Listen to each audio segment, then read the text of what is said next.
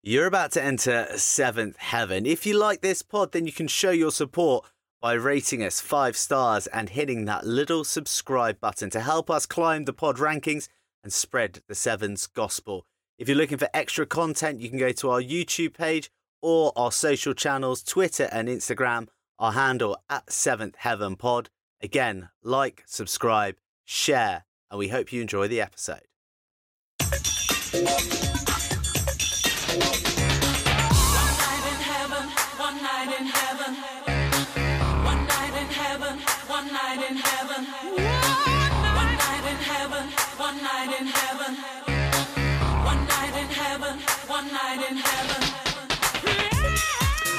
Welcome back once again to your celestial one-stop pod for all things rugby sevens.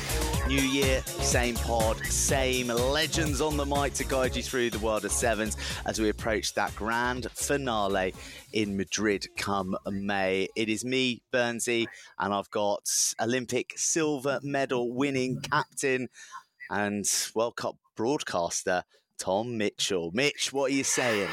Well, Burnsy, we're a bit thrown off on this episode so far because you're not recording from your car, which screams professionalism that you've actually found a place indoors with good Wi-Fi. How about it?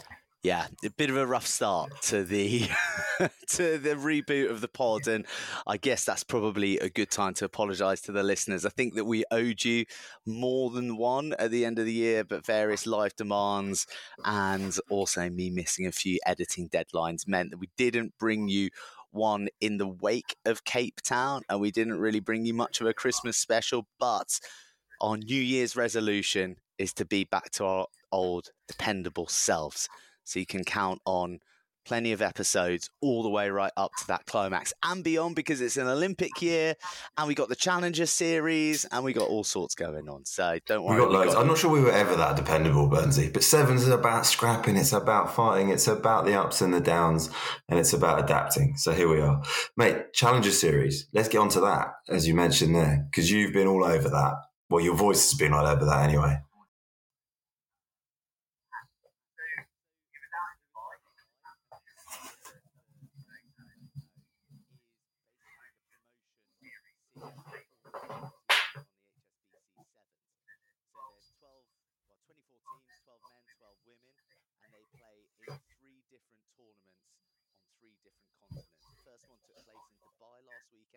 The next is Montevideo in Uruguay, and then the last one is a bit of a weird one. It's going to be in Europe. The women are doing it in Zagreb, and the men are doing it in Munich. They're off to München.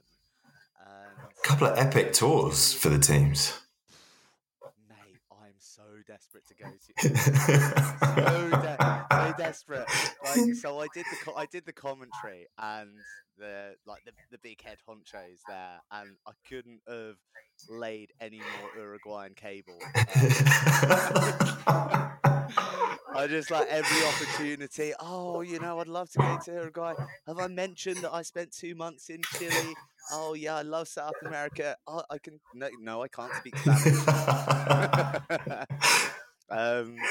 But yeah, so Challenger Series, and the go is, and they've changed it a little bit, that the top 4 teams after the 3 events basically, and it's cumulative like the series.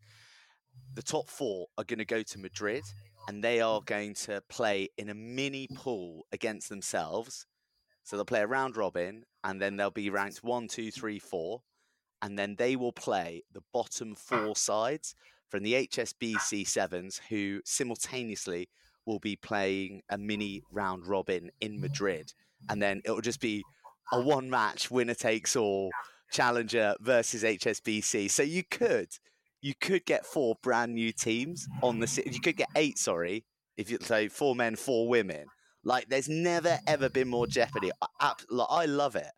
I love it, and you could see some massive names leave HSBC Sevens at the end of the year because the Challenger teams are good, man. Oh my God! If I was one of those teams, like between Samoa and Spain, there is 6 points separating those sides, and there's 6 teams in that block at the bottom of the men's HSBC Sevens at the moment.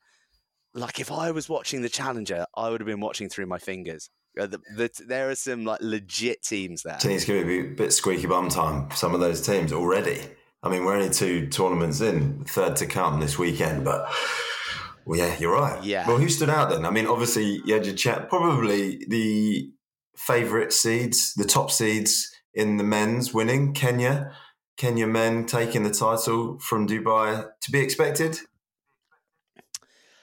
Yeah, I think so. I mean, Kenya don't have like the big names that you have been synonymous with Kenyan rugby for so long. So there's no Collins in Jira, obviously. There's no William Backer. There was no Alvin Otieno, the buffer. No Billy Odiambo. Andrew Amonde. Andrew Amonde is the strength and conditioning coach now for Kenya. And I think you'll recall from when you and I ran into him on the dance floor in Dubai, that guy is good at the old strength and conditioning. He knows his way around the gym. Crikey. Holy shit.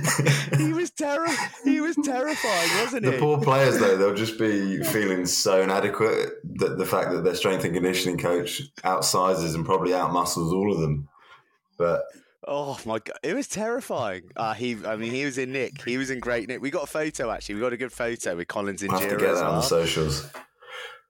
But yeah, so they did win it, and they got pushed in a couple of games because you got to remember that like Uruguay there, who obviously went incredibly well last year on the series. You got Chile in there, who got silver in the Pan American Games, and they beat USA. They have been on the series before. Germany have kind of always been like looking in from the outside of the party, wishing they're at the Punch Bowl for so many years. And anyway, superstar being born. Patrick Adongo Akongo for Kenya on the flank. I think he's faster than Marcus Mineta. He is lightning. Like that. The sole reason I would like Kenya to get back onto the series, actually there's many because all their fans were there, full of life again, is to see Patrick Adongo Akongo go toe-to-toe with Mineta. He is ridiculously fast. Just love a bit of out-and-out wheels. It's just the best thing about Sevens is that there are intricacies for days, and yet if you've got someone with a bit of toe, then it's destructive and it makes a difference. And that's what you need. You need that bit of X factor, bit of punch, and it's accessible, isn't it? Everyone understands a quick guy, quick girl. You can see it. It's in action. Everyone gets behind it or chases it. Do you know? I remember asking you quite a few times that when you were playing that you have got the creme de la creme of world rugby out there. You've got the absolute best players in the world who are skilled in a multitude of areas of the game. However, give it to Nort and he scores. It's basically it like brought me back to when I was, a teacher coaching the under 9s at school, where you are telling your under 9s, don't just give it to Henry, or like don't just give it to Zakir. Like you can score other ways, but they always give it to Zakir, and Zakir always scores. So and then they tune into the Sevens, and you guys are saying get it to Nort, and he scores. Well, this is a problem because we said that it's getting a bit rugby heavy on this pod, and we're not talking enough about all the other stuff. And then you're going to make me get into it here because yes, sometimes on occasion you give it to a superstar, and out of nothing they've created it. But actually, I will just give a shout out to the guys that play in the middle a bit more and do the more finessed parts of the game. There are bits of detail in there that do create opportunities for the outside guys. So just for the youngsters, before you just give it to the quick guy, give it to the big guy. How can you preserve the space, preserve their opportunities? Anyway, that's just my little technical point, Burnsy. You tickled me there, and I had to bite on it. You had to respond. So, yeah, Kenya, top dogs going into it, but definitely scope for a lot of sides. The other teams in the quarters that got knocked out, pretty good as well. So, in the women's competition, China won. They play a pretty precise brand of rugby. Very fast, get it edge to edge. Few errors. I actually really like the way they play. Really, really like the way they play. Quite efficient, quite just prescribed, but very good at what they do. Sounds like a stereotype, doesn't it? A little bit, but that is just the bottom line. But they did lose their first game to Kenya women, the Lionesses, who they then played in the final again, and they beat them. But I mean, and that was a clash of styles, isn't it? Because Kenya women are more physical, bit more one out, probably expression, bit of offloading. So it's quite a cool clash of styles there. Yeah, pretty much. It's probably the only one that challenged China, because otherwise, I think I'm just having a look here at my article that I wrote for Rugby Pass, because you and I both write for Rugby Pass now. I feel that's like quite a podcasty thing to do, to plug your. It's not a column, but there's a bit of pen to paper. One day it might be a column. Yeah. So after they lost to Kenya, they scored 189 points and they conceded just 27. So pretty dominant. But just touching on some of the other teams, Argentina, Las Yagaretes.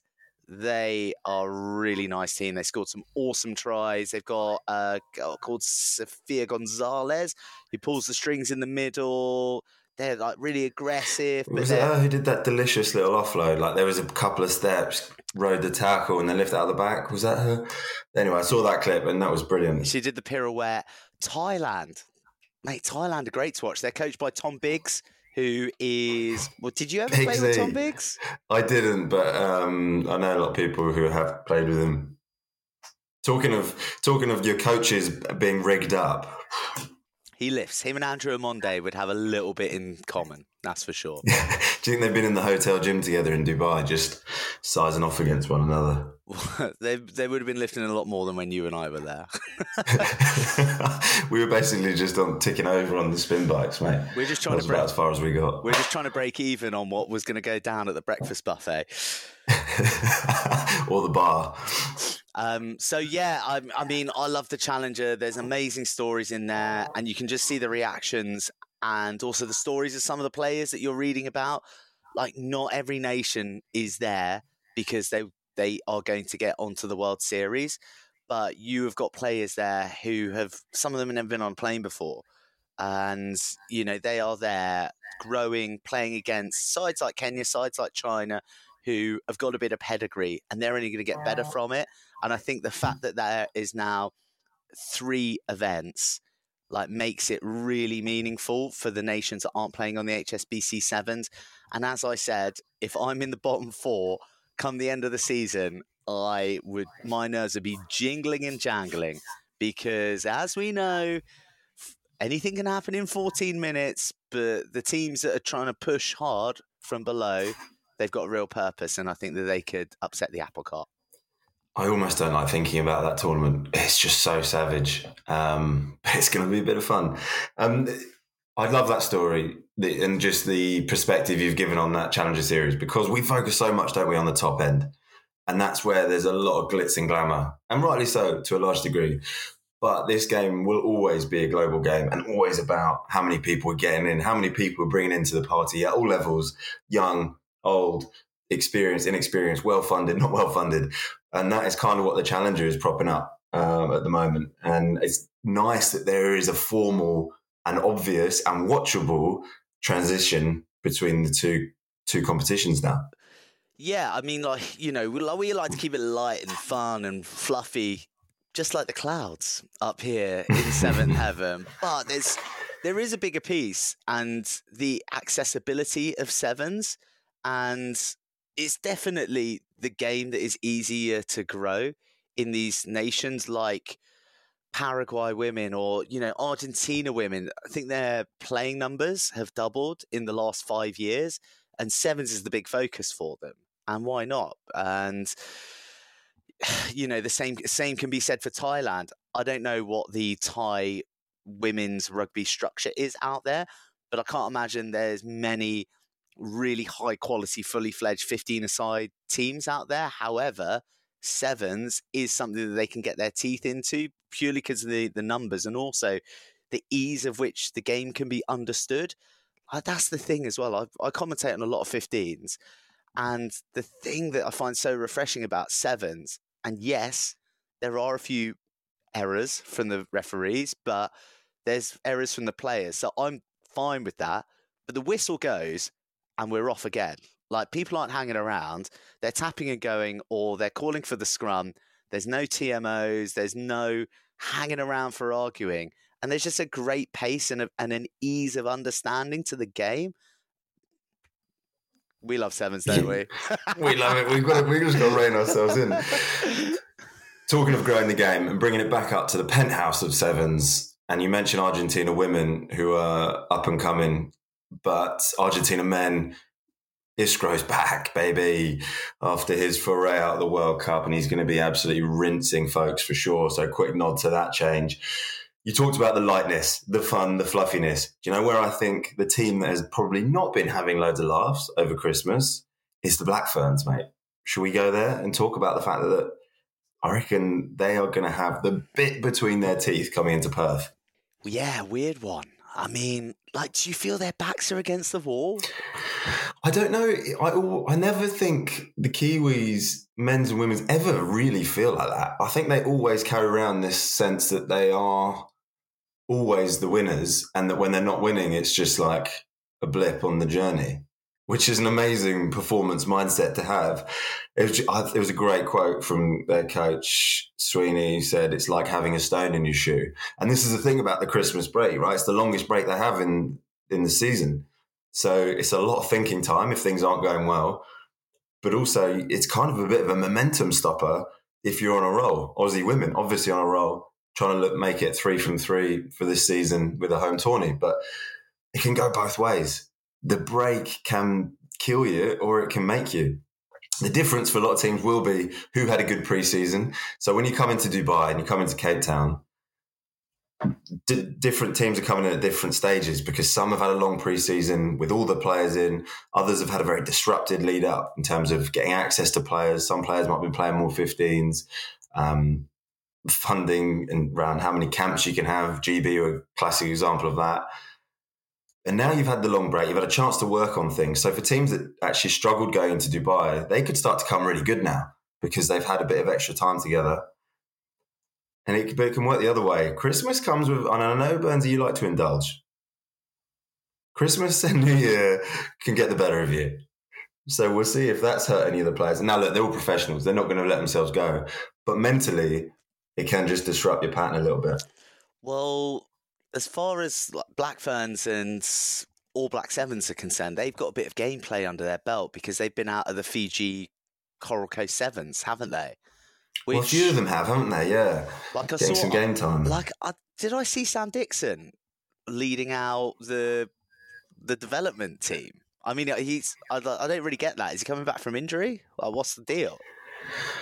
Yeah, because he did. He pulled out, didn't he? He tweaked in going into Dubai, if I remember rightly. He tweaked a hammy, I think. So he's probably just getting some game time under his belt, ready to roll back on the series. He's a big player for All Black Sevens. Like, he is unsung hero, isn't he? Yeah. In terms of like leadership and just like the nuts and bolts that he offers around the park. And I mean nuts and bolts in the most generous and courteous way, because he can also do bits, but big old nuts and big old bolts as well. Big old nuts and bolts. He throws himself around completely recklessly in terms of his own well-being. And the guy's picked up a few knocks in his time, and he's an absolute warrior. And it's great having people like that in your team. He's been around. It leads by example in the sense that he's willing to put himself on the line and do the graft. And they've got plenty of other guys that do the fancy bits. But their team, to be fair, their style has always relied on having those, I don't want to call them grunt guys, because as you say, they're more than that, but the physical boys. Like they need that in their team for them to tick, I think. So it'd be nice to have him back if he's in good shape. We're skipping around quite a little bit, aren't we? I mean, I'm enjoying it. I'm enjoying the ride, Mitch. Yeah, just keep up, people. Keep up. Yeah. But I'm glad you mentioned GB, though, as well in that Christmas break. I haven't mentioned our guests. We do have former England and GB Sevens now, flyer Emma Uren And we also have one of the greats of Aussie Sevens, who's currently now coaches the men, old favourite of the pod, Chucky Stannard, who we've got for interview. And I'll be upfront with you all, we did do these interviews just before Christmas because they were meant to go out then when we were doing the pod, but I didn't get them out. Hands up, Burnsy's at fault here. But the content's so good that we've obviously kept it. We packaged it all together. So there's some stuff that's going to sound a little bit funny, but promise you there's good, worthwhile stuff getting your ears into because Chucky Stannard is a student of the game and Emma Uren, well, she was red hot in Cape Town, right? Wasn't she? So she's on fire. Christmas got the better of you, Burnsy, didn't it? Just my case in point. I hope that you're not a symbol of what was happening for the teams. Well, do you know what, Mitch? On that point, I'm going to give you the choice. Who should we hear from first? We'll throw them in now. Do you want Emma Uren of GB or do you want Chucky Stannard of Aussie Sevens? Well, they're both disappointing insofar as they didn't give us any stories about the night out in Cape Town. Spoiler alert, but we'll go with Emma as a bit more of a harking back and a reminder of what went down in South Africa. One night in heaven, one night in heaven. GB's Emma Uren, lovely to have you in Seventh Heaven and fresh off the plane from Cape Town where we've just been discussing the party. How good was it off the field? How good was the après post-tournament after 2 gruelling weeks on the series? Yeah, Cape Town's always my favourite one out of all the stops. And when you're having 2 weeks together, it's quite nice to just be able to actually relax, put your own clothes on for once and get out of kit. That's the biggest one, isn't it? And having that de-stress and relief off it. But yeah, we all Jazz is getting married next week. So we had a little celebration of her and kind of one of those little hen do stuff for her, which was quite fun. Got us all together, sat around and having a bit of shit chat as always. But yeah, it was nice to be with this squad and keep it there. So you had Jazz Joyce's hen do in Cape Town. That's pretty epic. Well, we've had one before. So this was the low-key version of the one before, to be honest. Was it? Oh, really? Yeah. How big was the one before? Good. Class. And having us all together was, yeah. We've realised that sometimes when it's all together, it can go wild very quickly. Crikey, I'm nervous to ask him more questions. We ended up just going to the waterfront to, I think it was end up being one of the Irish bars and just outside and chatted together. It was very tame, actually. It was really nice for once. Could you be any more Brits abroad? Going to Cape Town and going to an Irish bar. I know. Well, we ended up in the Scottish bar. So obviously we got the Scots, didn't we? But then there was too many people in there, so we were like, nah, we'll go next door. Of all the epic places in Cape Town, I got to say, I'm a bit disappointed. I thought we were going to get an epic night out story. Because it does go off in Cape Town. Some of the other teams must have gone big and gone to the club. Yeah, I think Caprice is the one that everyone goes to. We literally got out, and so we ended up going there to start with, just to see what it was like. Everyone was standing on the road, and we were like, no chance. We literally got straight back in the van and went to the waterfront. We were Do you know what, that's a sign you're getting old, is that you're not willing to queue for the bars and the clubs. No, I didn't want to stand on the street. Do you know what I mean? I wanted to get in at least. So that's the GB after party, but what about the festival vibe off the pitch? I know that you're really focused when you're playing, but obviously Sevens is going for a rebrand. They're going for this festival vibe with a big party off the pitch. We've seen the swimming pool explode all over socials. So what was your take on the event as a whole? Because you've obviously got a bit of experience having been in Cape Town before. Yeah, I think the rebranding, they've put a lot of time into it. It's class. I think there's so much more partying going around it. Because I did a little lap to see family, and they've got so many more to see tents. family, and was it? Yeah, nice. See family. It's not even my family. It's Abby Brown's parents. It ends up being family on tour, and then there's loads of little stops with partying. So you go around. There was 2 disco girls with disco heads on, partying. So there's a lot more stops like that outside of the Sevens now, where I realised. But yeah, Cape Town's class is always a good vibe. But I think the rebranding's been real good. How do you feel as a player about it now? That there's a big focus on this party. Do you feel it detracts from what you're doing on the pitch, or are you bring it on? You might as well. I think Sevens is always like that. It's so quick, it's so intense, and if that brings more people in to watch it, and be around it 100%. We might as well make it bigger and make it more of a party. Like London Sevens, for example, I used to love when we all used to dress up and go. Like you end up watching, you don't watch it second for second. We still watch real big moments, and it draws people in. That's an interesting one, actually, because you obviously watched a bit of the London. Like you would have gone to the London Sevens every year, would you, when you were younger, before you were playing? Not every year, but obviously I saw everyone because my street used to get closed. So you'd come out and it'd be absolute chaos. And also, residents apparently voted for no fancy dress. I was not one of them because I always thought it was class, to be fair. I was like, oh, residents. Then I was like, oh, that's kind of me, but not me. But yeah, it's cool and it's so fun because it draws so many more people, but also there's different generations. Do you reckon that's part of what drew you into the game, like playing it, is that you thought actually this whole thing is pretty sick? Also, I just love the fact that you could play all day and then you would stay around and have a party after. So you played so much rugby and it was so intense. And then afterwards you can actually just let loose a bit and enjoy it with your friends that you've literally just come off the field with. That's what I always enjoyed about it. So you got the best of both worlds with it. Or play for 2 days and then just go and sit in an Irish pub. Yeah. Talking of parties, though, and party goers, just shifting it towards the rugby for a moment, the Aussie Sevens girls, some of the biggest party players out there, but also just getting it done on the pitch, 2 from 2. Yeah, they're firing. Like you can tell that they've had a lot of time together beforehand. And they've been the same squad for ages. And been able to build on from last year. You can tell that they've been working hard over summer and building on basically where they left off last year. So they're firing. And also going down to 6 men. Oh, that final, we were all watching it. Yeah, the fact that they won with 6 men, fair play to them. Like, France should have won that. If you go down, you don't normally win. Do you reckon? Yeah, so I had a bit of a different opinion because the Aussies absolutely bossed it and scored, was it 4 tries pretty quickly, like with their first pretty much 4 possessions. They turned the ball over, scored, turned the ball over, scored. Yeah. And I thought from that position it was theirs to lose. And then when France started coming back, I was thinking surely Aussies aren't going to throw this away. But to be fair, playing with 6, as you know, it's not easy. But it's not easy at all. Like when you go down, like you have to change the whole way you play a little bit to also defend what they had. So I think they're lucky that they got the first few in there and got that lead. So then they just needed to hold on. What is the strategy when you go down to 6?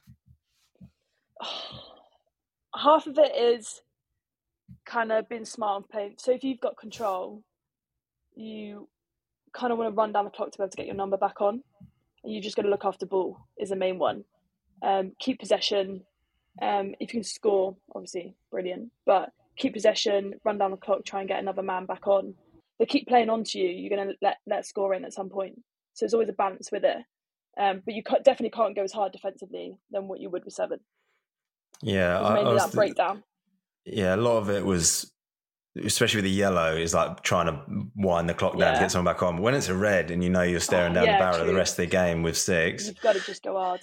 Which is easier to attack, isn't it, than it is to defend with a player down. And they're fair play. It was a pretty clear-cut red as well, I think. Yeah, 100%. Maddie, I mean, she's tall, so which is a problem I've never had, but she did clock, was it Grassino around the head. Yeah. So naughty Maddie Levi, sent to the pine for the rest of the game. But wasn't there, originally she put the card to the wrong person, didn't she? There was a bit of confusion around the card. I think that's probably because there were 2 pretty questionable contacts, which actually I'm not going to tar a team this early in the season with the disciplinary brush, but Burnsy, we were talking last week about some of the shots that the Aussies girls put in Dubai. Well, they got a red in Dubai against France. Again, they got a yellow and a red to the same player against France in Dubai, and they still won that time as well. So, but on that one in Dubai, I thought that the yellow was a red and that the red was nothing. Like interesting. Marginal stuff, but they're both spicy shots. Yeah. But maybe that's just them. They're playing on the edge. That's what it takes to win tournaments. Just quickly on that Oz-France game, though, and stylistically from France, they were keeping the ball alive and they're like very abrasive in the end with their attack, like wearing Oz down. And again, with 6, that's really hard. Is that the way like France play more generally? Is that what we expect to see from them for the rest of the year? Yeah, 100%. They love attacking, like doing the super strengths 1-on-1, but also like you expect offloads from them, like the way that they just want to keep the ball alive, basically. So you've always got to pick up their offload runners. So definitely more to come from them this year. I think you'll be seeing a lot more of that, them offloading and moving the ball about on the park, to be honest. And they just try and get it to Siafani, who's pretty quick, isn't she? Is she quicker than you, Em, be honest? Not quite. I don't know, probably. That's a no. I love that. I love just nudging the speedsters. If you give the speedsters a bit of chat about being slower than someone else, they just can't hack it. Love that. I think you've probably played every nation now across Dubai and Cape Town. Who are the other ones that are leaping out to you? Obviously, we know all about Australia. We're seeing France come to the fore. New Zealand, they're probably not firing on all cylinders at the moment, but we know historically. But what about the other nations? Who are the ones you think, they're looking like they could do bits this year? Just from the last two tournaments, Fiji, to be fair, were firing. They've spent more time together. They're really attacking it and moving that ball about. I mean, they've always been difficult anyway with the way that they play. And I think some teams do struggle with the way that they play, especially last year when we end up facing them, I think, every single tournament pretty much. But from last season, they've definitely taken another step up. Brazil as well. I mean, they've got speedsters across board. So I think as long as you keep them out of the game or a bit quieter, you'll be all right. But if you let them play into the game, you're always going to struggle against them. Interesting. You've got to respect their speedsters. Yeah, can I ask about that? So you're probably talking about Talia Costa, Gabriela Lima. So strategically, how do you go about that when the situation is a little bit, if it gets into her hands and she's got enough room, then we're toast? I think the biggest one is just feeling connected as a defence. Because I think the more you feel connected, the more confidence you'll have to actually defend them. Because I think if you feel isolated, you'll just end up backtracking naturally, and you just give them time to play. It's basically just shutting them down. Is the way that we always look at it. I always think defending on the end is so difficult. You feel very isolated, don't you? And that's probably where the connection thing comes in. Like for the men, it's probably like if you're going up against like Perry Baker on an edge or Marcos Moneta, if you're giving them time, they're just going to get up to speed, and then they can go left, they go right, go round you, they kick it, and then so taking down their options. I remember again my own experience, but Tom Bowen used to absolutely lock up Carlin Isles when he played against him, just like rushed him, basically like dive, put his head in Carlin Isles' spokes, and just like didn't let him get up to speed. But it's hard skill, isn't it? Defending on the edge. Yeah, and that's why I think it's such a good kind of training ground for any wingers being out there. Because if you can defend on a sevens pitch on the edge, you're laughing if you ever go and play 15s. Yeah, that's what I always say as well. They're like, what's the main difference? And I'm like, everything's just extreme. Like, you've got to be able to defend with so much more space around you against people that are like faster, quicker, got feet.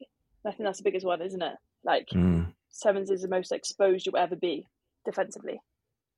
While we're talking a little bit about the crossover, we had a bit of a chat earlier, Burns and I, about there's a big narrative, especially in the men's game, about players coming 15s over sevens and that. It's obviously been a lot more fluid in the women's game over the years, and you're experiencing that at the moment, crossing over between GB and then 15s with Ealing. Yeah.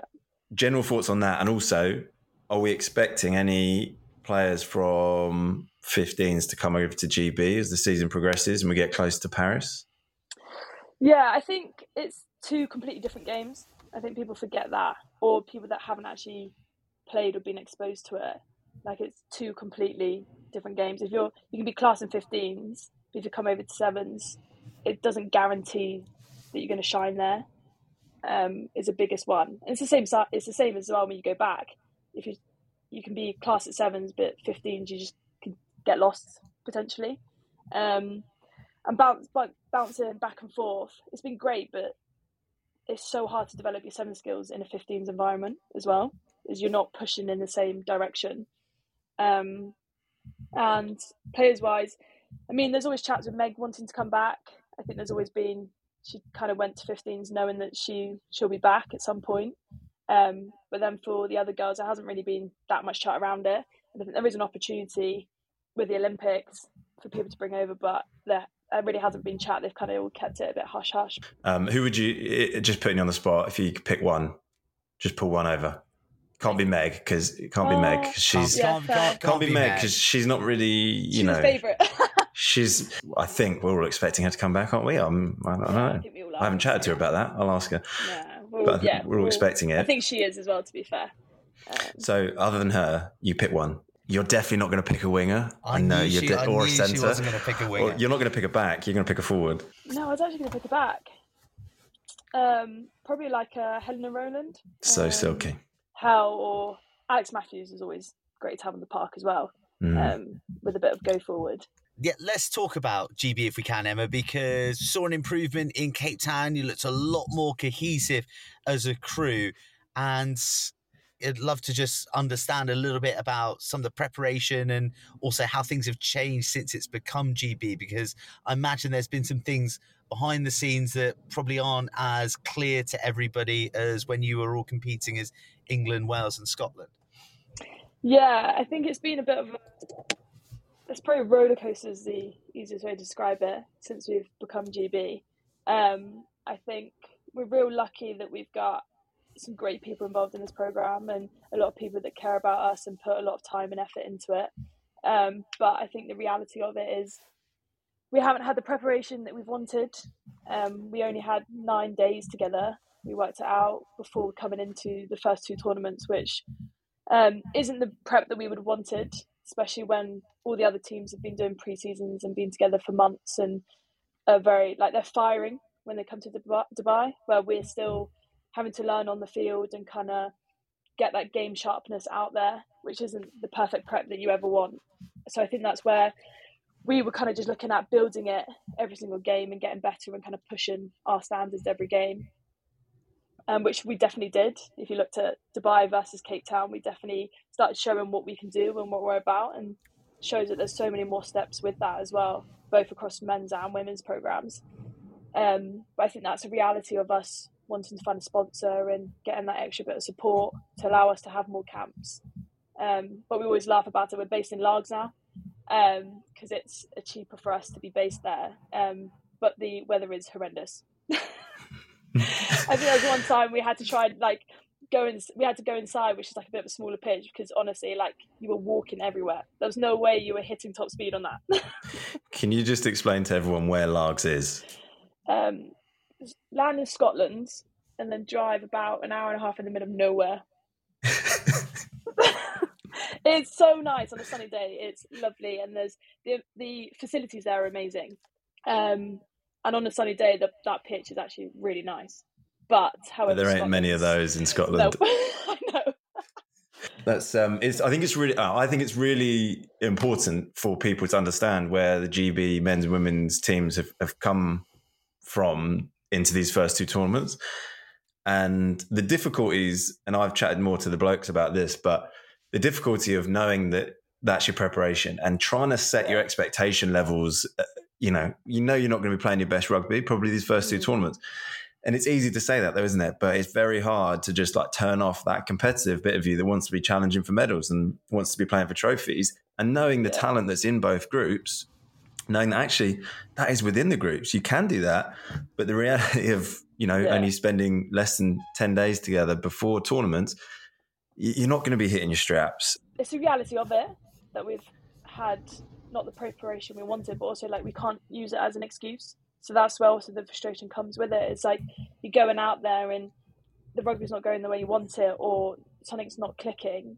And we have so much frustration within us because we know where we can be. We know we have so many people off the field working so hard for the programme to put it in this place that it is now. Like where we are now is a great spot. Okay, it isn't perfect, but we have people that are investing in it and taking time and wanting and seeing where it can grow.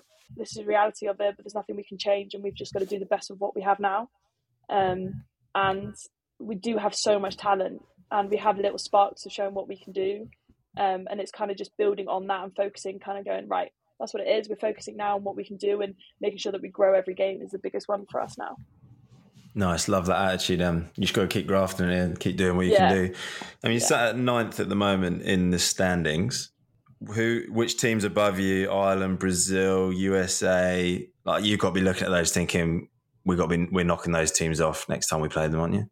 Yeah, 100%. Like, we played Ireland, we won one against them, and then lost the second game. USA as well. Felt that we could have had them as well. Again, just a few small things that kind of that we need to address and keep improving on and pushing the boundaries of performance that we always want to do. But 100%, that's why it's so frustrating. Like that USA game, I was so frustrated because I was like, no, we have them. Like, we could have won that. Should we shower a bit of praise and embarrassment on you, Emma, because you made the dream team? I mean, that's got to feel good, right?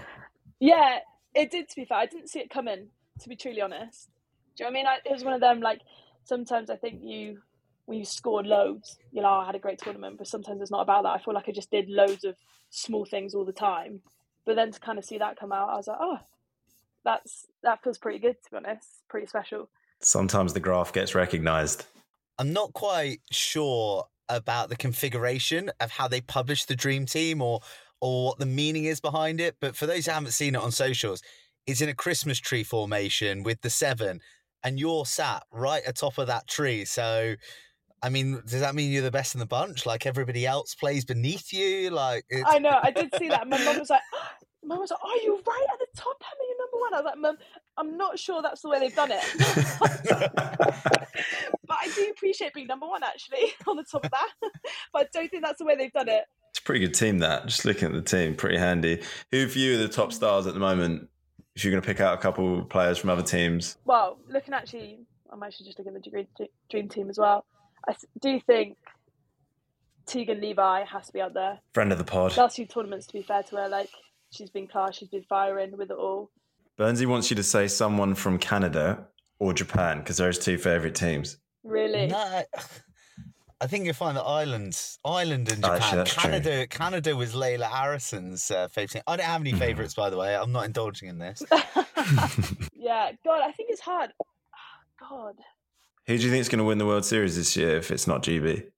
Right now, on performances, Aussie. It's hard to look past them, isn't it? It is. And they're firing. Like, New Zealand were beat. They went in the final this time round. I know they did have a major injury and lost one of their key players. But I think they could be pushed. But I think the way that they're going now, they'll be up there to win it. Emma, thanks so much for coming on 7th Heaven and sharing some slightly disappointing news about the party, but really indulging the review of the rugby and everything else going on, particularly on the women's side of the game at the moment. That was great conversation. Thanks so much for your time. It was awesome. No, thanks for having me. One night in heaven, Wow. Emma Wren, really, really good conversation. Actually, really, really enjoyed chatting to her and going well. And under some challenging circumstances, I don't feel it's been in the press really properly. I feel that everyone knows that GB are under the pump from a programme-wise, but it really isn't getting many column inches. And I feel that it needs to be said that they are doing what they're doing kind of against all the odds. Yeah, Emma's super cool, isn't she? As you say, despite the fact that there must be some frustrations in there. I mean, I think it does need explaining because there's a reason that you look at the standings and the women are down in 9th and the men are in 11th. And this is unusual for British teams, but particularly of the strength of the pedigree of Great Britain. But they just haven't got the funding this year to spend as much time together as they want, essentially. I feel like there's a bit of a different vibe from the men's and the women's. The women's team, I think, are just sitting that a little bit more comfortable, knowing that really they're looking ahead to the Olympics and they're on this slightly slower build. It means you kind of take your eye off the results to a degree. I just feel like they're a little bit more settled in their group. I think the men have been really up against it, knowing that they've got to play that qualification game to get the Olympic spot. I think it just comes with more pressure. But I have to say the boys have had a really good Christmas. They managed to get in some extra training time together, which has made a real difference. They had an amazing session up at Ravenscraig in the indoors, which is so key at this time of year. Ravenscraig, that sounds like some sort of mythical competition. Like it was them versus Hufflepuff, and they went really well, but like lost out to Slytherin in the semis. Sometimes you have to go to the mythical places. It's just the training centre up in Scotland, but it's indoors. It's SRU training centre, and it's they had a really good session, and I think they're just starting to believe that they can go to the next level with their game. They need to be beating the teams that are close and around them, the teams that they want to be scrapping against to get out of that Madrid promotion relegation tournament, and so they'll have one eye on that. But I think the women are going, they're building nicely. What would be interesting to know is as the tournaments roll on, whether there's changes in personnel, but we'll have to wait and see. One thing about GB that we have to acknowledge, and look, we try and be as global as we absolutely can, but obviously Mitch, former GB captain, and we're both living around these shores, and want to give a big shout out to a couple of mates of ours. Ross McCann, selected for the Scotland Six Nations squad, and the one, the only, the horse Will Muir has been selected for England for the Six Nations. It needed an injury to one of his teammates, but he got there. That's a very horsey thing to do. It's just like somehow he would have been wishing for that injury, I'm sure. He's that type of bloke. No, he's not at all. But he so deserves it. Awesome to see Ross get the call up. Been grafting for a long time and in the game. And this season has been filtering into the Edinburgh stuff, which is where the call-ups come for the Scotland squad. So hopefully he goes well there. And the horse, will he get a shot? I don't know. He's been tearing up for Bath. He's got a whole corner of the Rec named after him, which is, can I just say this most ridiculous thing? It's called Horse Corner because he keeps scoring. It's called Horse Corner. The fact that it's got this far from, and I remember the day we were training at the Lensbury Hotel when we were back with England Sevens a few years ago now. And someone said, I think it was Chippy, to give him credit, Rich de Carpentier said, "You run like a horse." That's Chippy's accent. And then everyone had a bit of a giggle. And honestly, Will Muir turned around and he goes, "Horse, that'll never stick." And then here we are. However many years later, he's got a whole corner of a Premiership rugby stadium named after him. Mate, I don't know if I've told you this, but he came to London Irish last season. So Bath were playing London Irish in the Premiership where I was stadium announcing. Horse was, of course, injured. But anyway, he was there. So I catch up with him outside the stadium afterwards. And we're there chatting. And this woman comes up and she goes, "Excuse me." And his ears prick up. And she says, "Excuse me, but weren't you the announcer at the hockey at the Commonwealth Games?" And points to me. And I was like, yes. I was like, yes, it's so nice to see you. And like, Horse couldn't believe it. So he's spitting feathers at this stage. Then we go to the pub and we go to walk into the pub, and Bath have got battered this game by London Irish. And we go to walk into the pub and this Bath fan comes out and looks at him and goes, "Oh, Elliot Stook, we could have done with you today." And he's been misidentified as a second row as well, all like within the same 5 minutes. I was like, this is so good, Horse. This is so good. But these are good humbling stories because he's probably absolutely flying right now after getting the call up to the England squad. So I just want to say that he should have been there from the start. I don't know how well he has to play to not be in that squad from the start. He's been ripping it up. He does so much. You obviously see all of his 7 skills on show, aerials, positioning speed, all that sort of stuff. But he's way stronger than I thought he was. And his finishing prowess is exceptional. But we can't just sit here and talk about Horse. You know, good luck to you. Well, here we are talking about someone that's gone from sevens, developed their game, grown, and now ended up in international 15s. We're still waiting for the guys that are going the other way to filter onto the series this year. I was hoping that it might be the perfect one for Hoops to step in. Home tourney, Perth. We sort of might see him run out for Aussie Sevens men, but not ready. Not ready. We do touch on that with Chucky Stannard in our interview, Big Hoops. I think they were anticipating throwing him in, weren't they? Well, it's a good one to sell tickets. Oh, especially home competition as well. So, bit of a shame. I think Anton Dupont has played his last game for Toulouse. He played that against Bath, funnily enough, at the weekend. So he was good as well. So he's now going like fully fledged into the Sevens camp. But just coming back to Hoops, I love it that we're best mates with him now. I've never met him. Never met the guy. Never met the bloke. Hoops. Hoops, home competition. And I want to touch on that because the Aussie women last year, they were going all right. I think they'd won Dubai, they'd missed out in Cape Town, but then they got to Sydney and they like bombed massively. They didn't make it out of the quarters. I think they got beaten by France, which is like no shame at all because they're one of the top 4. But pressure on the Aussie women to perform this time, new venue. I mean, you played at the London Sevens so many times. What was that pressure like? Was it good? Was it bad? You know, how did you deal with it? It was mostly good, I think. But it is different. And different doesn't always work for players. It's different because you're more excited about it more than anything, because usually it's the time when you get to play in front of your friends and family, whereas obviously it's the one time you play at home. So obviously most of the time people can't travel.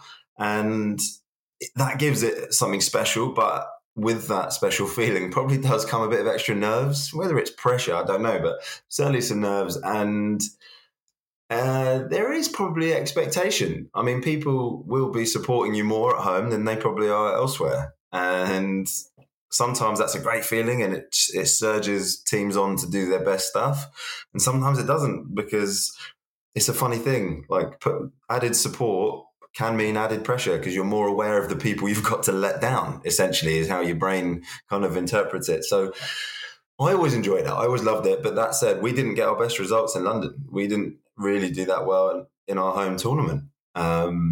We never won it, which was frustrating. I think the best we did finish second one year, lost in the final to Scotland. I wasn't going to bring it up. I was watching from the stands, so it was even worse. Were you injured? I was injured. Yeah. We finished second in the series that year. I broke my leg in Paris the week before, just a small fracture, but I just couldn't run. And it was brutal. It was brutal. Anyway, it's not about me. But the Aussie girls, I don't know, because they seem so buoyant and so confident. Are they going to be fazed by playing at home? I don't know. I think in some ways there is added pressure because people are talking about making a hat-trick of wins. Oh, yeah. And I think if this tournament had fallen quite soon after Cape Town, that becomes a more realistic feat in some ways because the momentum carries on. But as I say, this is almost like a reset in the season. It's the only reset you get now because it comes thick and fast all the way through to Madrid. But I don't think it'll benefit them. It is my gut feel. Do you know what? They'll still be good. Let's be honest. They'll still be good. Of course they'll be good. But, you know, they're going to feel that. And like the way that I'm thinking as well is that if I'm a team playing against the Aussie girls or boys, that I'm going to raise my game. I'm going to stick it to them in their backyard. Like, that's going to motivate 100%. Me. So I feel it's not a negative, but there's definitely factors playing against you when it's your home tournament. That's how I feel. So I think in some ways doing the hat-trick of wins is a bigger challenge for them, given that it's at home. Absolutely. Yeah. How good would it be if we had a New Year's Day tournament? Oof. That'd be nice, wouldn't it? Like kick the year off with a 3-dayer on New Year's Day somewhere in the world. Buenos Aires, I'm calling it. That'd be a nice start. What is it with you in South America? Are you on commission? Yeah, from the South American Tourist Board. Yeah, exactly. I've seen what Kaslik and Levi are getting from the Aussie Tourist Board, and I'm like, do you know what? I think I could do with a bit of South American coin. Talking to people who sell Australia. Oh, yeah. Here's a guy who was a poster boy in his own way for Australia, but certainly for the Game of Sevens. Should we hear from Chucky Stannard? Yeah, give me Chucky in seventh heaven, baby. One night in heaven, one night in heaven. Chucky Stannard, mate. I think that other than Dan Norton, you're only the second person to have come onto seventh heaven more than once. Congratulations. Yeah. Cheers. Thanks. Are we the only two that said yes, or? No, I was just saying, mate, good to have you on, because it's nice to have someone with actually an idea of what's going on, not just the rugby stuff. But we are chatting to Emma Wren as well. So she's a player. We're thinking we were going to get some good night out stories because, you know, after Cape Town, it's usually pretty loose. She gave us nothing. She said that they had a quiet night. We were like, we know a guy. Well, normally I have a few on Cape Town, but I'm much the same as her, mate. I was crook over the weekend, and I ended up hitting the sack. So yeah, mate, I'm much the same as her. I didn't go out, which is rare for Cape Town. Well, even if the night out stories were disappointing, the on-pitch performances weren't disappointing, Chuck. Decent run, hey? Getting to the final. No, it was excellent, mate. I think we asked a lot of them in that second week to sort of take a step forward from Dubai. That was pretty disappointing results. We sort of prepped. We had a good prep. Good block. We performed okay in Oceania, and so Dubai was pretty disappointing for us as a group. And then on Sunday night when we were driving home, we were pretty happy with where we got to. Yeah, nice one. What is the difference? People must watch and think how the teams shift so much from one week to the next, and like being in it. I'm not sure I have all the answers, but what is the shift, or on this occasion for you guys, what was different from Dubai to Cape Town, do you reckon? A bit more prepared from just a little bit of experience and a flush out from Dubai. We sort of it was a good eye opener for some of the guys. We had a couple of new debutants as well over those 2 weekends, 3. So fairly new team and young team. So it was good for them to experience Dubai, and I guess that gave him the confidence going into Cape Town. Where are you guys at coming into this season? Because you were champions, and then I guess last year you were probably a bit disappointed with where you ended up. I guess our long-term sort of goal is that the Olympics, or being ready to play at the Olympics and perform at the Olympics. And the men's haven't won a medal there or made finals there ever. So, but we got to understand, we've got to build to get there too. So, I think we had a good year. That first year we won the World Series. Then we were disappointing last year. We lacked a bit of consistency, I guess, and we had a lot of guys in and out. That didn't help, but this year, big focus around being consistent and just actioning a lot of stuff that we're saying, and just working hard. And I think just keeping it simple like that, and that's a couple of the things that we went into Cape Town this weekend that worked for us around just having a bit of action to what we say and a bit of ticker around what we do, you know. Nice, I like that bit of ticker about what you do. Put that in the coaching manual. With you guys had the kind of misfits label, and I've always felt like the Aussie way to a degree, in my experience, is like a lot of scrap, bit of dog, just go after it kind of attitude. Is that still very much kind of where you hang your hat as a group, do you reckon? I think it's sort of in our DNA as Aussies, and I think we've moved sort of. We haven't forgotten that, or we don't not have it, or we don't speak about it. I think it's just in our DNA around that. Not so much the misfits, but that's that battler fight and dog sort of mentality. I think that's in our DNA as Australians. Going back on that misfits, we sort of moved on from there, but not forgotten it as such, if that makes sense. But a lot of teams are like us as well. The Irish are battlers as well. And Great Britain at the moment, they got a lot of blokes in that team that are sort of they're all camp based, and they're doing it pretty tough, I guess, with consistent trainings and compared to us. And they've got great results over the weekend, and they're battling as well and got a bit of fight and dog in them as well. So I guess there's a lot of teams that have got the same mentality. I think the USA, same. Yeah, you've given us a pretty nice appraisal of some of the opposition out there. You played them all. What would you say about them? I'd love to know what you think about Argentina. Obviously, played them in the final. They're looking like the team to beat. Do you think they're the real deal? Yeah, I do. I think that what they are is the most consistent team in the world at the moment for the last 2 years in their performances. I think they're in a really good spot where they're a team. I know they've got good individuals, but I feel like they all complement each other and they're not selfish in the way they play.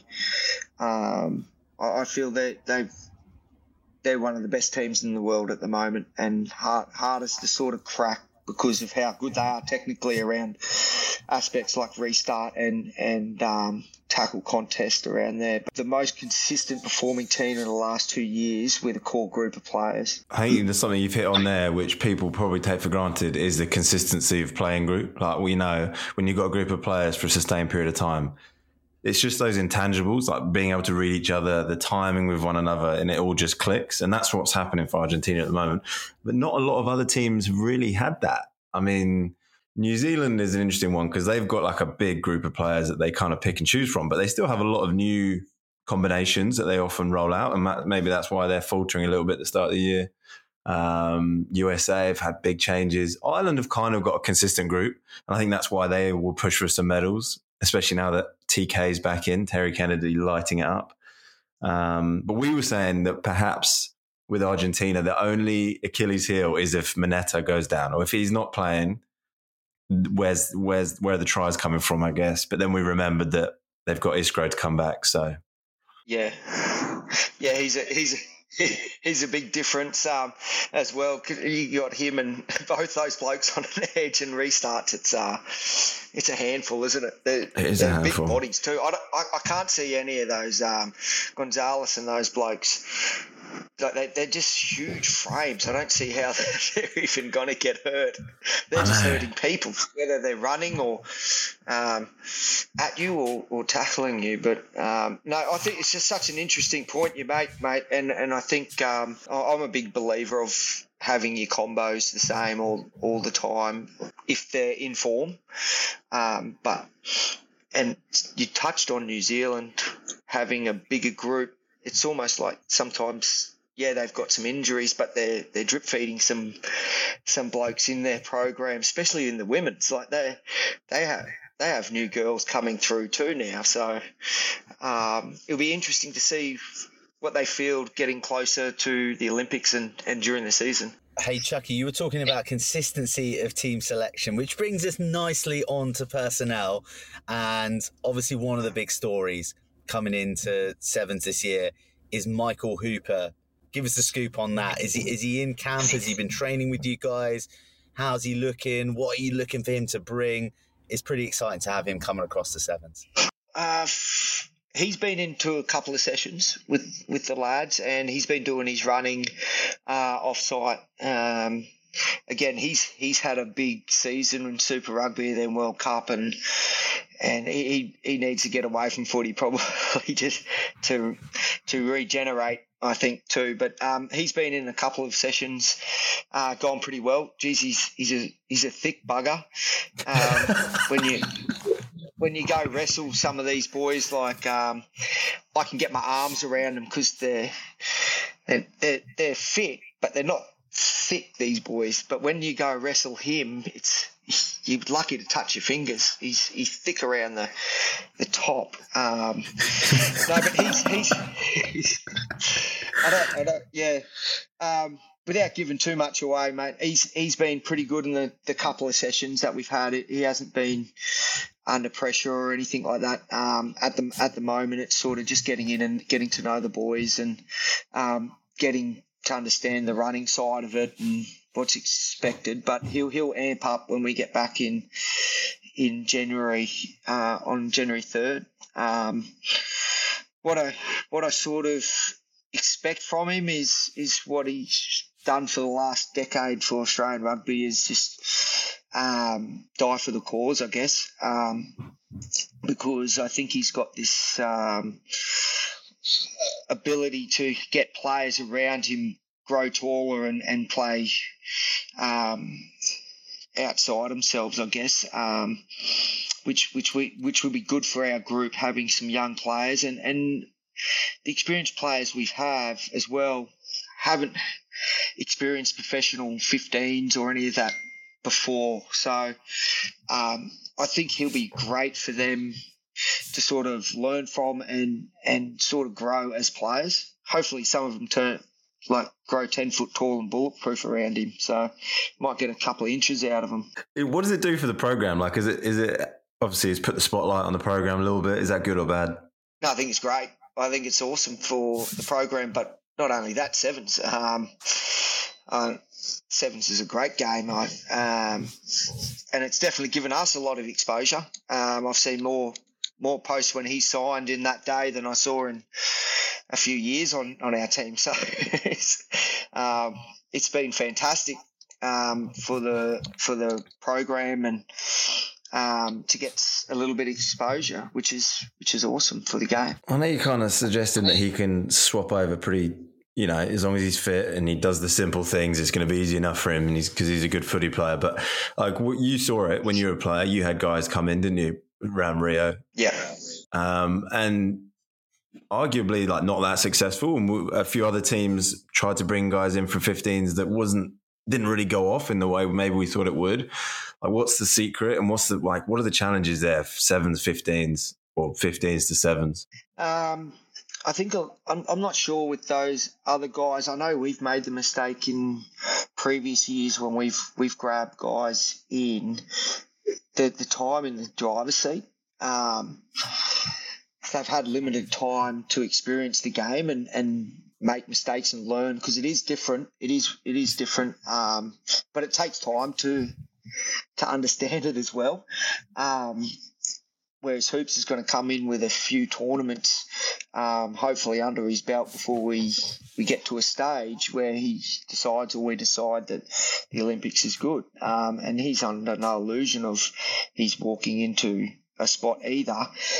So I think he'll be plenty keen to get out there and experience as much as 7s as possible. But I think what we're doing right, and we don't know the answer, but getting game time and experiencing it, hopefully 5 or 6 times before we get to the Olympics, puts him in good stead, and that he can sort of adapt.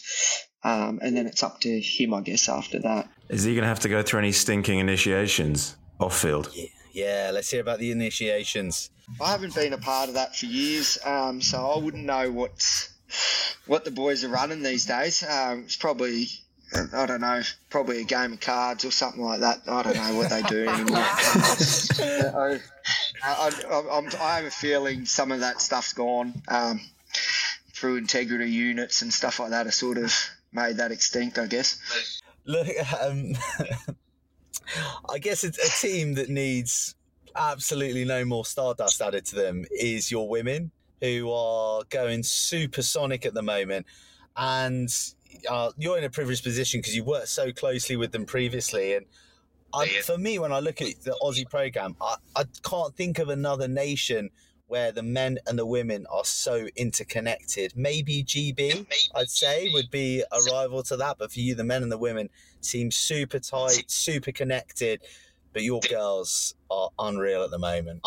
Mate, they're red hot. I was saying earlier, I've been really enjoying watching them play this year. You got Maddie on a wing who sort of scores every time she touches it or makes a massive impact, and then her sister's in the middle bashing people or getting offloads to her sister. So it's the Levi show at the moment. But and I know there's that sort of can't happen without the good stuff from Charlotte and the Maddie Ashbys as well that work hard in the middle to create stuff for them. But like you said, their mojo, which I like to say mojo, Austin Powers, they've got it at the moment. For us Brits. Yeah. Oh, mate, we sort of found it a bit on the weekend, actually, which is good. But their mojo is bloody working at the moment. They're all in sync, like you said. They know each other's game, and they're running real hot. Really impressive to watch.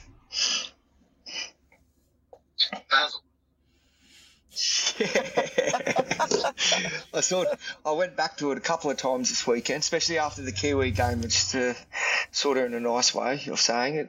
We got to get our mojo back, you know, and we did. We looked good when we had our mojo. But I tell you, the girls, they've as much as they've been killing it, they've had some tough games against New Zealand, but even France that I mentioned earlier, they've had red cards in both those games and ground out a win. So it says a lot about them as a group, mate. It says a lot about them.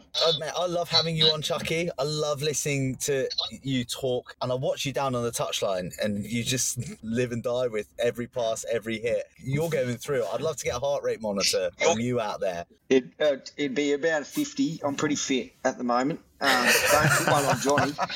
Don't put one on Johnny, mate. Fucking hell. I tell you, you guys should put a thing on one of your headphones on him. He's a classic, Johnny. He'll commentate the whole game. He'll commentate the whole game for you. Oh, we've definitely got to do that. Get the heart rate monitors on and a microphone on each of you. That would be gold. Well, actually, that's definitely we don't need to say so from World Rugby. We'll just do a Seventh Heaven podcast recording just so we can roll that out. Oh, mate, you'd have to get one of the beeping. Have you got the beeping tool on? That sounds like a big technical ask from someone who's sat in his car at the moment doing this podcast. I swear I saw the arches before through your windscreen. Did you drive through the McDonald's drive-thru? It wouldn't be that. Final question is, next stop on the series is Perth. It's Australia, but it's a brand new destination. You know Perth pretty well. What should everyone be expecting compared to the days of Sydney? Ooh, the beaches are way nicer. If they say otherwise, I'll shout them a coffee or a beer.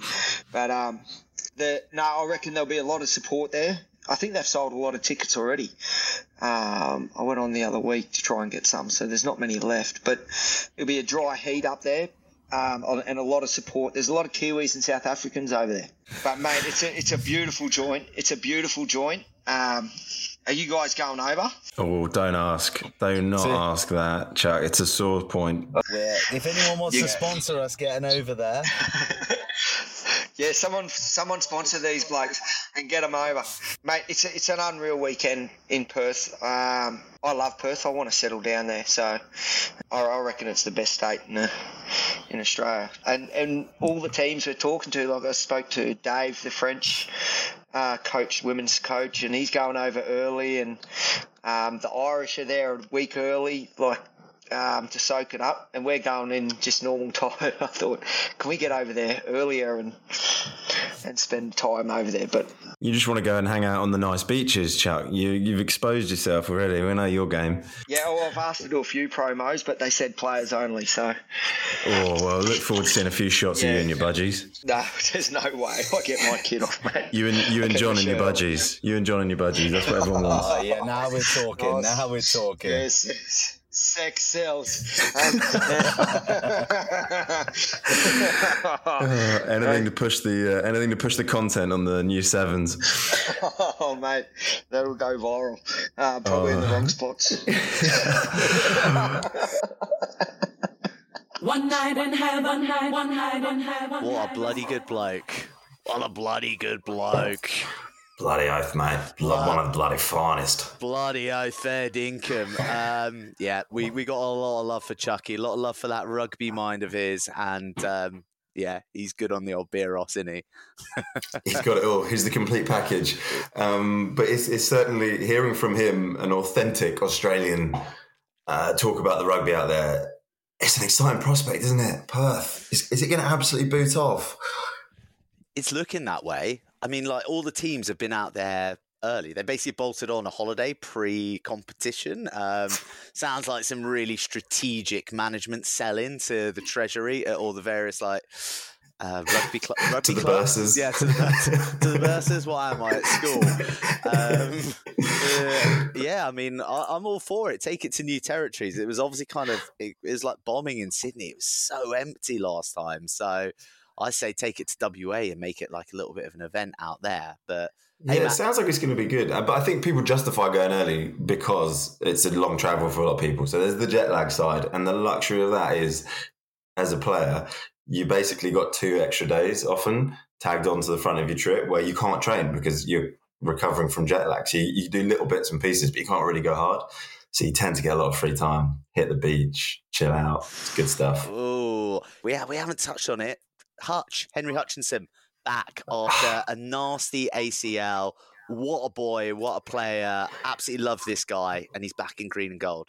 Yeah, one of the best blokes out there. I've been following his progress just via his own Instagram. So if anyone wants to kind of track his journey, just go and jump on it. And it's just been drip feeding bits here and there. And it's just a reminder of what graft it is. When you're injured, it's lonely. You're watching the team play. You're not involved. He went through the winter in Australia, which admittedly is not that bad, but you know, it's not the place you want to be when you're out there doing your rehab by yourself. So it's amazing to see him back. He's got the zinc across the nose. He looks absolutely jacked. He's always a good nick. So I hope he's found his speed, his spark, because God, they could certainly use it. But he's also stepping into a time when I think they're not going so badly, the men. And he said that it's great to be back in with the group. I think there's good vibes around that men's team, and he'll add to that. And he's got good experience. So, it's good to see him back. Cute Hutch.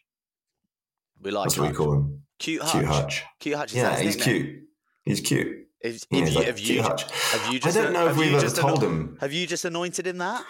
No, we used to refer to him as Cute Hutch. I don't know if we've ever told him that, but here it is. We're telling everyone now. But it's that thing again for us, Bernsey. Here we are, a full diatribe about sevens, a full wrap-up, and yet we are watching from afar once again. And people take the mick, don't they? The amount of pictures I've seen of people on beaches in their budgie smugglers, they're having a laugh.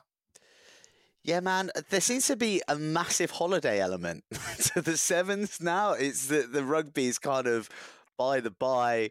They're in saunas, they're in like ice baths in exotic locations. I mean, like Perth's a really cool place, apparently. Like you heard from Chucky, the beaches, but there's a lot going on there. Now, let me paint a picture for you. Imagine this. You and I, we're on Cottesloe Beach. We've got a meat pie in one hand. You got a pina colada in the other, or whatever you fancy. I'm in the sun, I'm enjoying the sunshine. You're in the shade, obviously. And we're just soaking up the sea air. You can hear the waves crashing. The players are chucking pills around. And then we go for a stroll amongst the gum trees. Go and cycle our bikes around Rottnest Island. This is what the players are doing right now. I want a bit of it. Mate, have you been reading erotic literature over the festive break? I mean, where's this going? It's the work for the tourist board that all the players have been commissioned to do. But it does look good. I hope they bring the party. That's always the thing, isn't it now? It's like we know the rugby's going to come alive, but have they set up the party?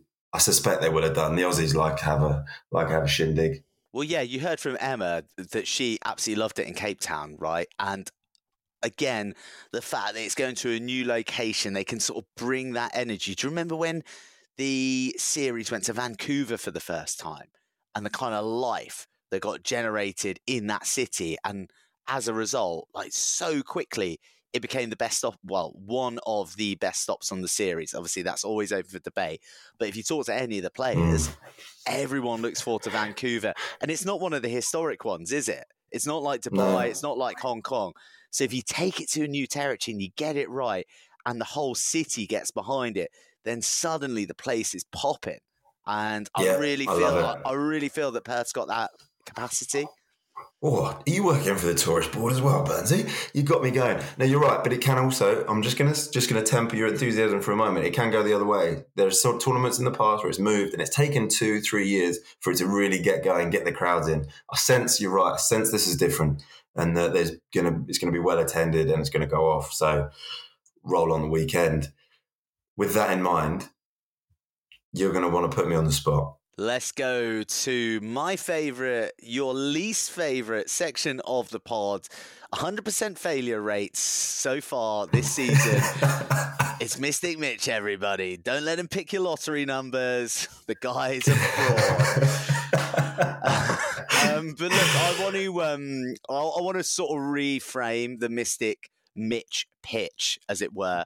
That I don't want to look at the bottom. I don't want to be predicting who's going to be bottom. I don't like the doom mongering. I don't feel like that's what we're about. We can kind of maybe revisit that when we're knocking on Madrid's door, but no. I'm thinking now, winner surprise package. So that's our pair of picks. What do you say? I feel like you've done me a favour here. You've done me a solid. I'm still going to get it wrong, almost certainly, but I like where your head's at. I'm going to hit you with the women. I'm going to say New Zealand, the Black Ferns are going to come good and they're going to take the title on this one. Because if there's anyone that wants to disrupt the Aussies on their home patch, it's probably them.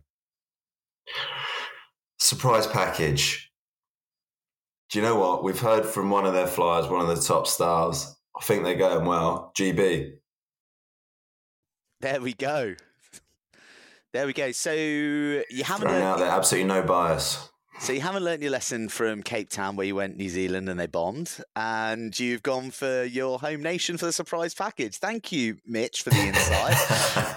Yeah, go on. Let's look at the men. Yeah, men winners. Well, no, this is a tough one because for me, Argentina are the best team at the moment. And they have been. No doubt, baby. No diggity, no doubt. A silver and a gold.